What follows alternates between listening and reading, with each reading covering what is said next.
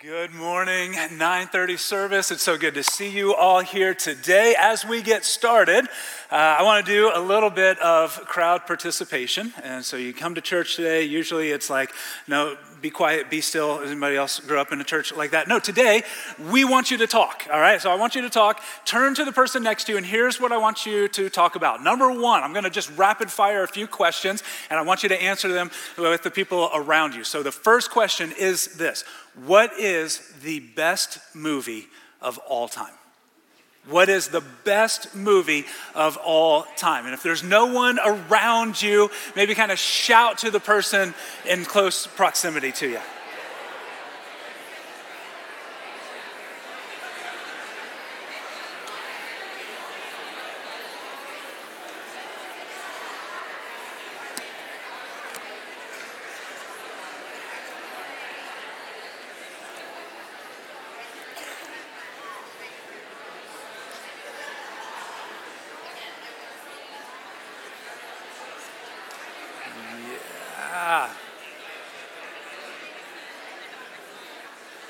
Man, I'll tell you, from the sound of it, you all have been waiting to talk in church for a long time. That's great. They're tired of hearing my voice, man. All right, so that's the first question. Next question: where is the best place to take a vacation? Do you prefer the mountains? Do you prefer the beach? Do you prefer somewhere completely different? Where is the best place to vacation?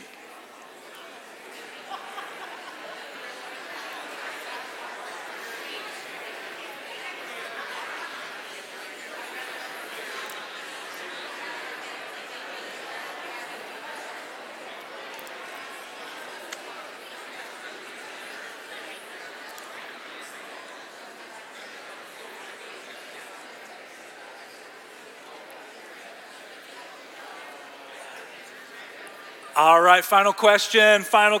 This one is an important one, and I might want to hear some answers after the service. Where is the best place in Bloomington to get a pizza? Right? There's so many good places. Where is the best place in Bloomington to get a pizza? And maybe it's like homemade. I don't know. Maybe they're just making it at home. That's the best place. If so, invite me over.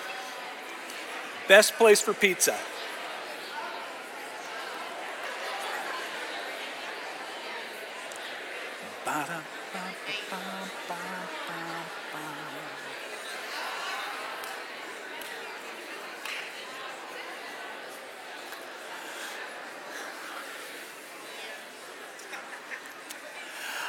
All right, now I imagine that there are as many answers and opinions to these questions as there are people in the room. Like it all depends. Like how you answer those questions depend on so many things. It depends on your likes and your preferences. It depends on your taste.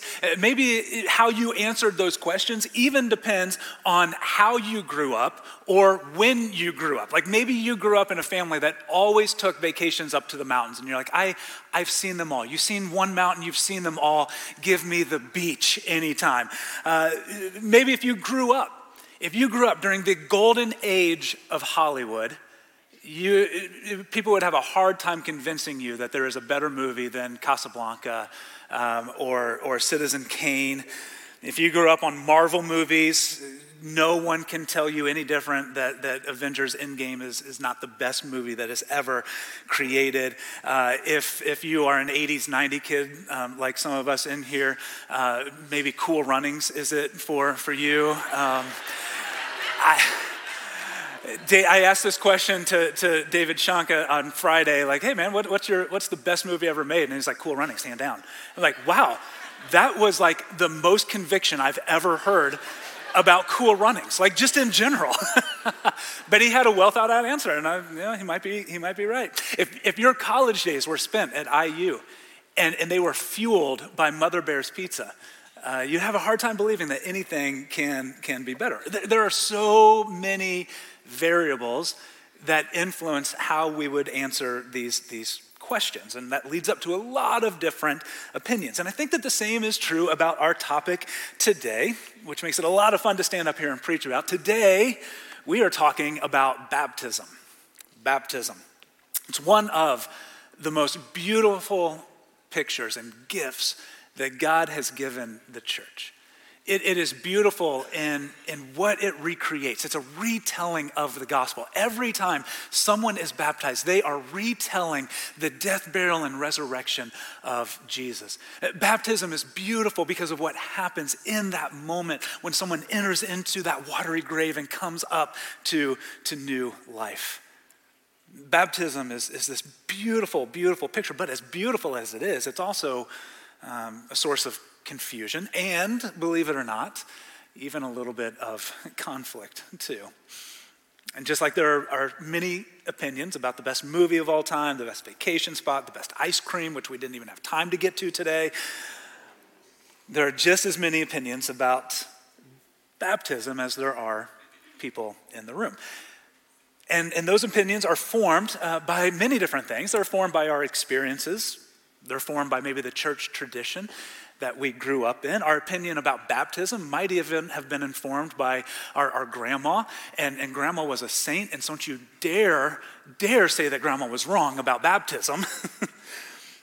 As we talk about baptism today, our goal is not to understand what Sherwood Oaks believes. It's not to understand what I believe. It's not even to understand what Saint Grandma believes. Our goal is to understand and practice what the Bible believes. Like this is the final authority on all issues, and especially on this one. And so as we dive in today, which kind of a pun intended, because I've always wanted to do a baptism by like just jumping off of a diving board into baptize you in the name.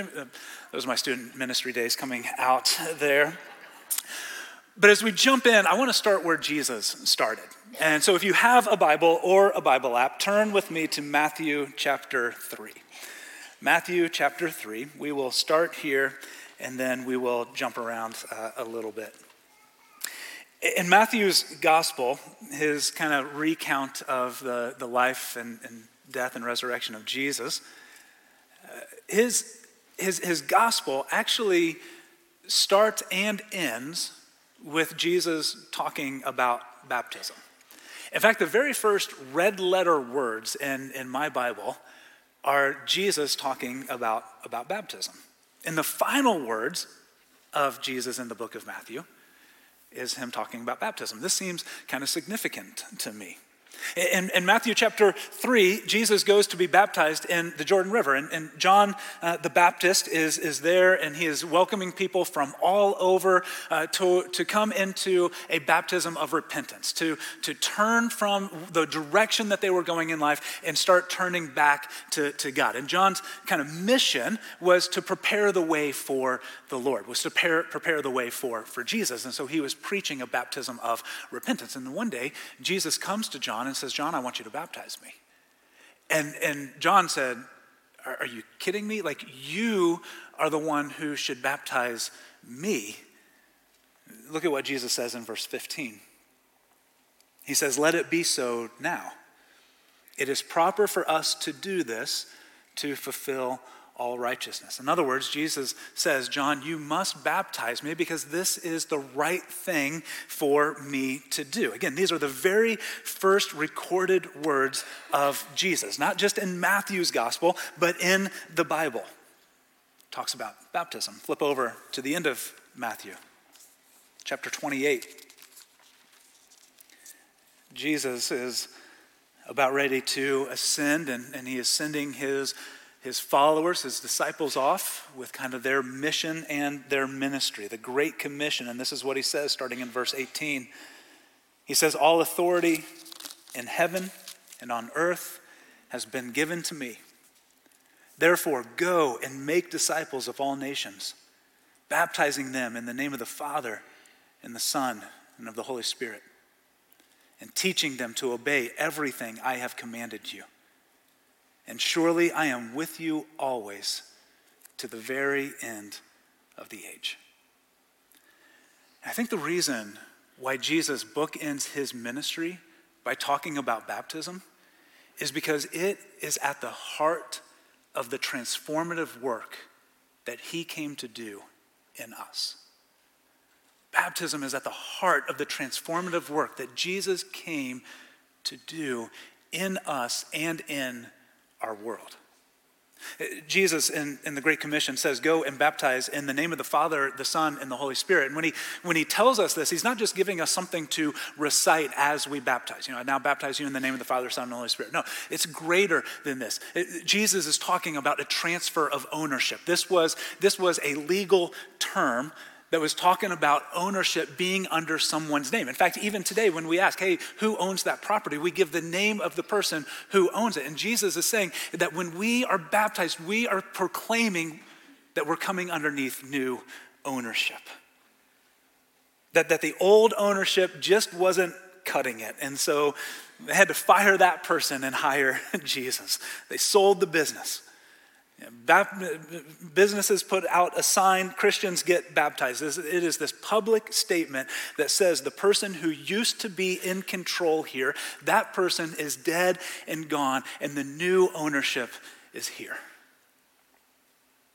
Last Sunday, there was a young man who worshiped with us at our 11 o'clock service who was in my very first youth ministry back in like the early 2000s. I did a part-time youth ministry as I rounded off college at Shakamak Community Church. If you've ever been to Shakamak State Park, you're going through Jasonville, 48. There's this little red brick church that's on the right. That was the first ministry where I ever got to serve. And Josh showed up at one of our programs one night, not because he was spiritually curious or even interested in things of church.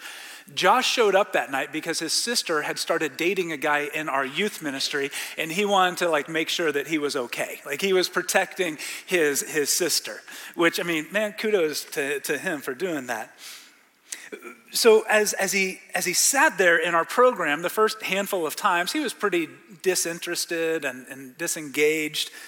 He just kind of stood off to the side, but eventually I watched as the walls started coming down with Josh, and he started asking some spiritual questions. We started talking through his doubts, and we just kind of developed this relationship where he felt comfortable talking about some of these things with me, and eventually he got to the point where he said, I think I'm ready.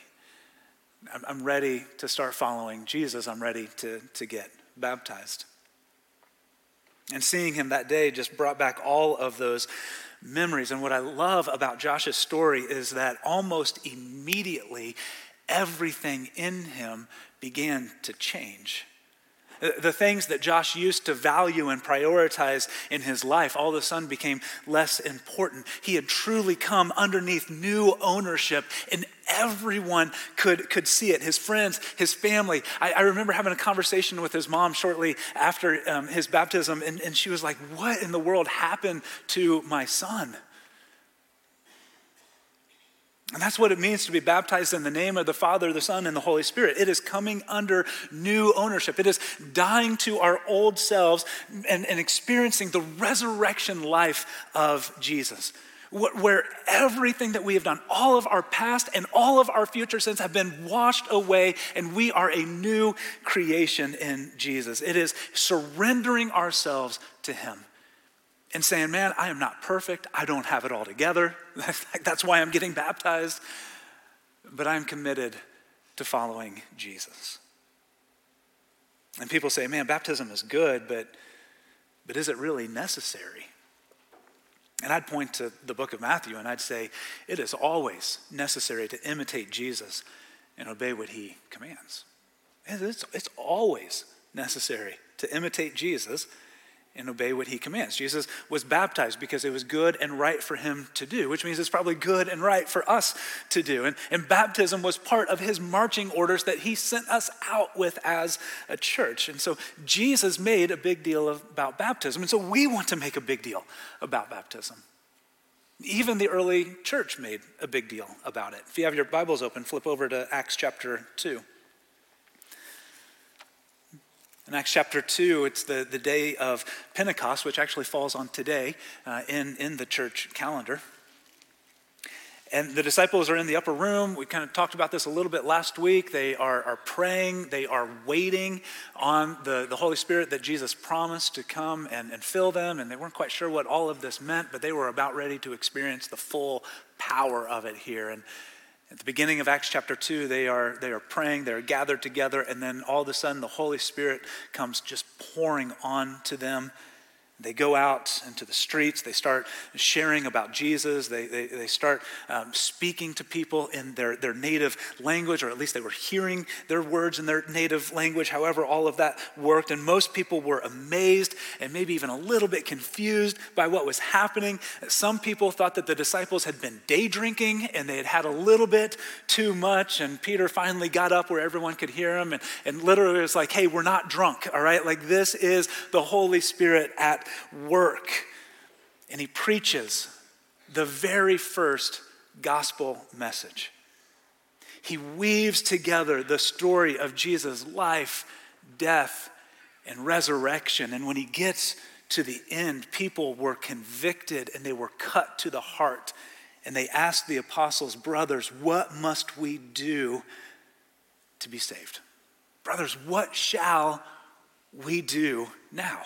How can we be saved from our guilt and from our sin? How can we be united with this risen Jesus and follow him? What must we do? Verse 38, Peter replied, repent and be baptized, every one of you, in the name of Jesus. There's that phrase again, in the name of Jesus, for the forgiveness of your sin, and you will receive the gift of the Holy Spirit. So the crowd says, Peter, we believe. We don't have all of the answers. We certainly don't have all of our act together, but we believe in what you just preached, and we want to start following Jesus. Where do we start? And Peter says, listen, you have been walking in the opposite direction of God. It's time to turn and start walking towards him. That's repentance. Doesn't mean that there won't be times where you turn and you start walking back, but it is this commitment that every time I'm going to start turning and I'm going to walk towards Jesus. And then he says, be baptized into him. Be baptized in the name of Jesus. Place yourself underneath this new ownership, and when you do, all of your past sins will be forgiven. All of your future sins have already been taken care of. You will receive the gift of the Holy Spirit just like we have. And then I love what he says in verse 39.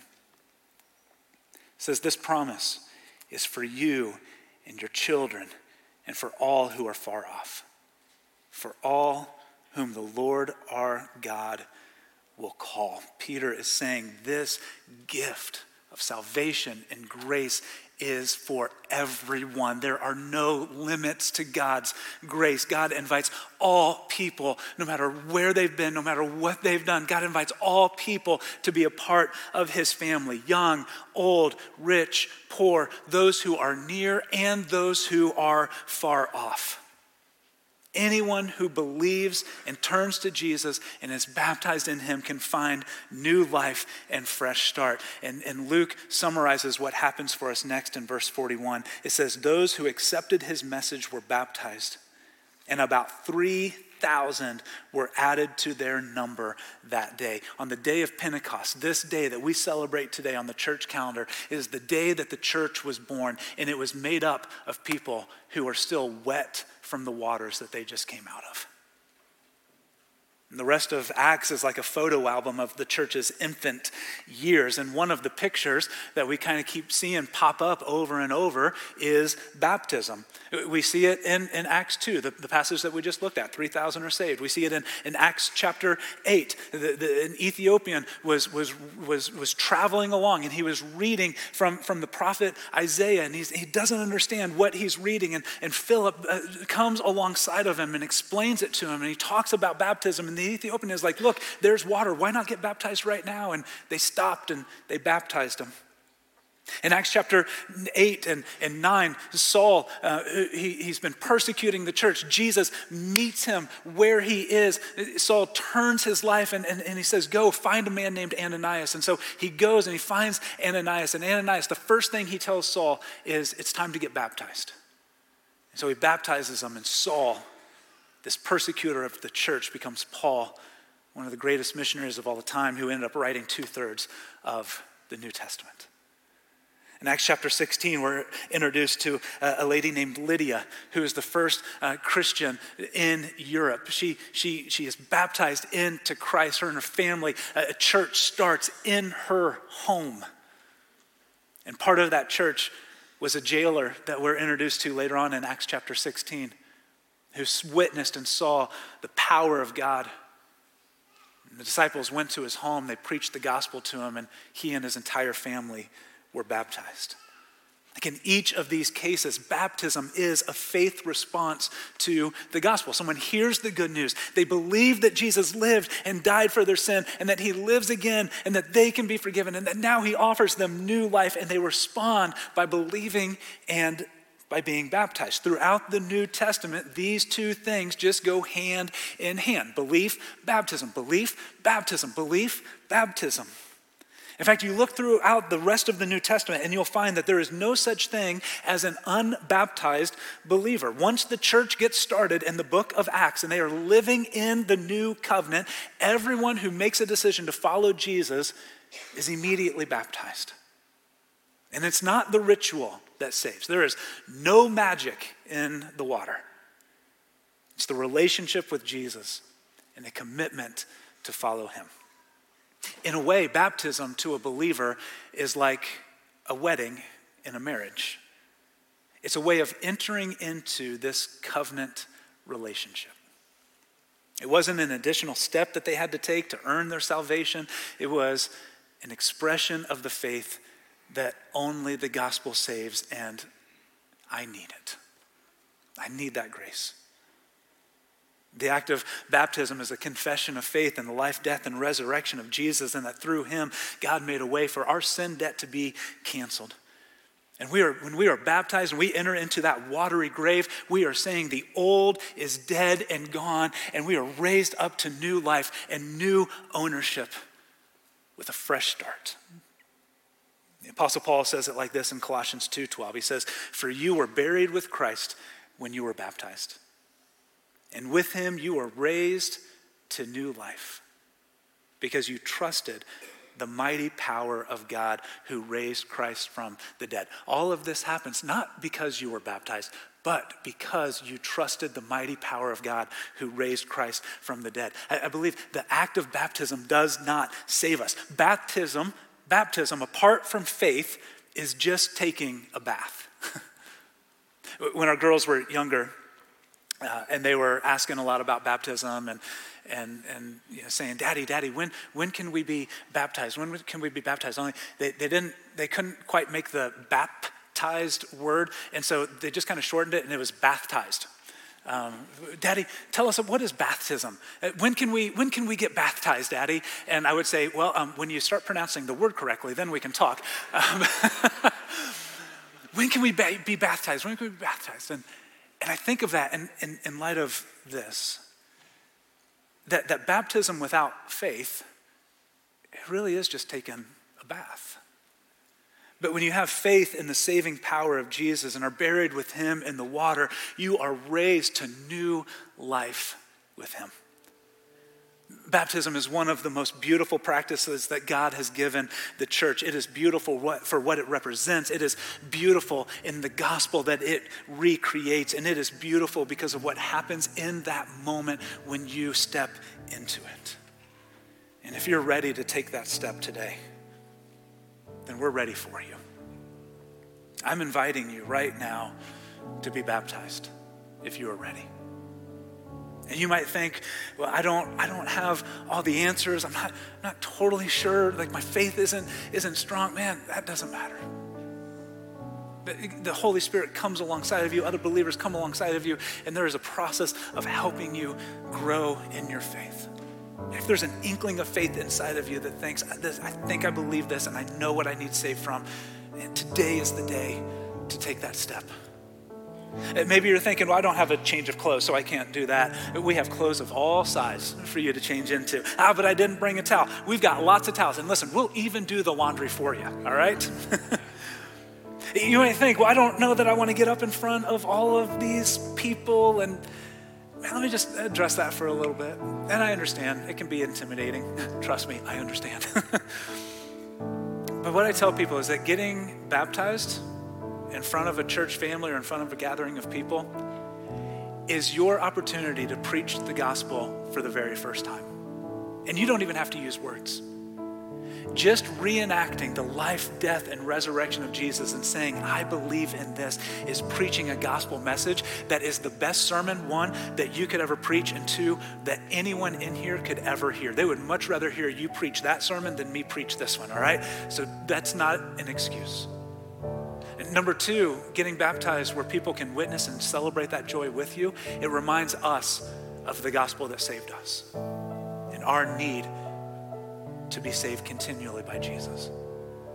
And number three, you may be the one that sparks someone else in here who's on the fence to say, man, if they can do it, I can do it too. So whatever excuses you may be thinking of right now, I'm just going to pray that God will squelch all of those, and that today will be the day that you lay them aside and you take that step of faith and you come running to Jesus. You enter into his life, death, and resurrection, into a saving relationship with him, and you begin to follow him today. And so if you believe that God loves you, that Jesus wants to rescue you from your sin and shame, and you are ready to start following him, today is the day. We have everything that you need, and we'd love to celebrate your new life with you right now. And as you ponder taking that step of faith, I'm going to go and take my own step of faith and get changed and get into those waters.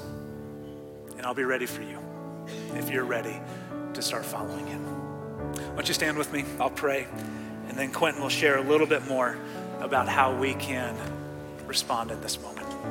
Father, thank you so much for this gift and this beautiful picture of baptism that recreates what Jesus came to do for us. And that through his life, death, and resurrection, we can be forgiven, we can be set free. And so, Father, I pray right now in the name of Jesus that if there's anyone in here today that is pondering this decision, if they're wondering, is today the day, God, give them the courage and give them the strength to take that step and come running to you to find new life and a fresh start. God, have your way in this moment as we respond to you in whatever way you are calling us to. In Jesus' name, amen. Thank you for watching this message from Sherwood Oaks Christian Church. Did you know you can view any message from the past 6 years at socc.org/messages? You can also view complete worship services from the past month at socc.tv.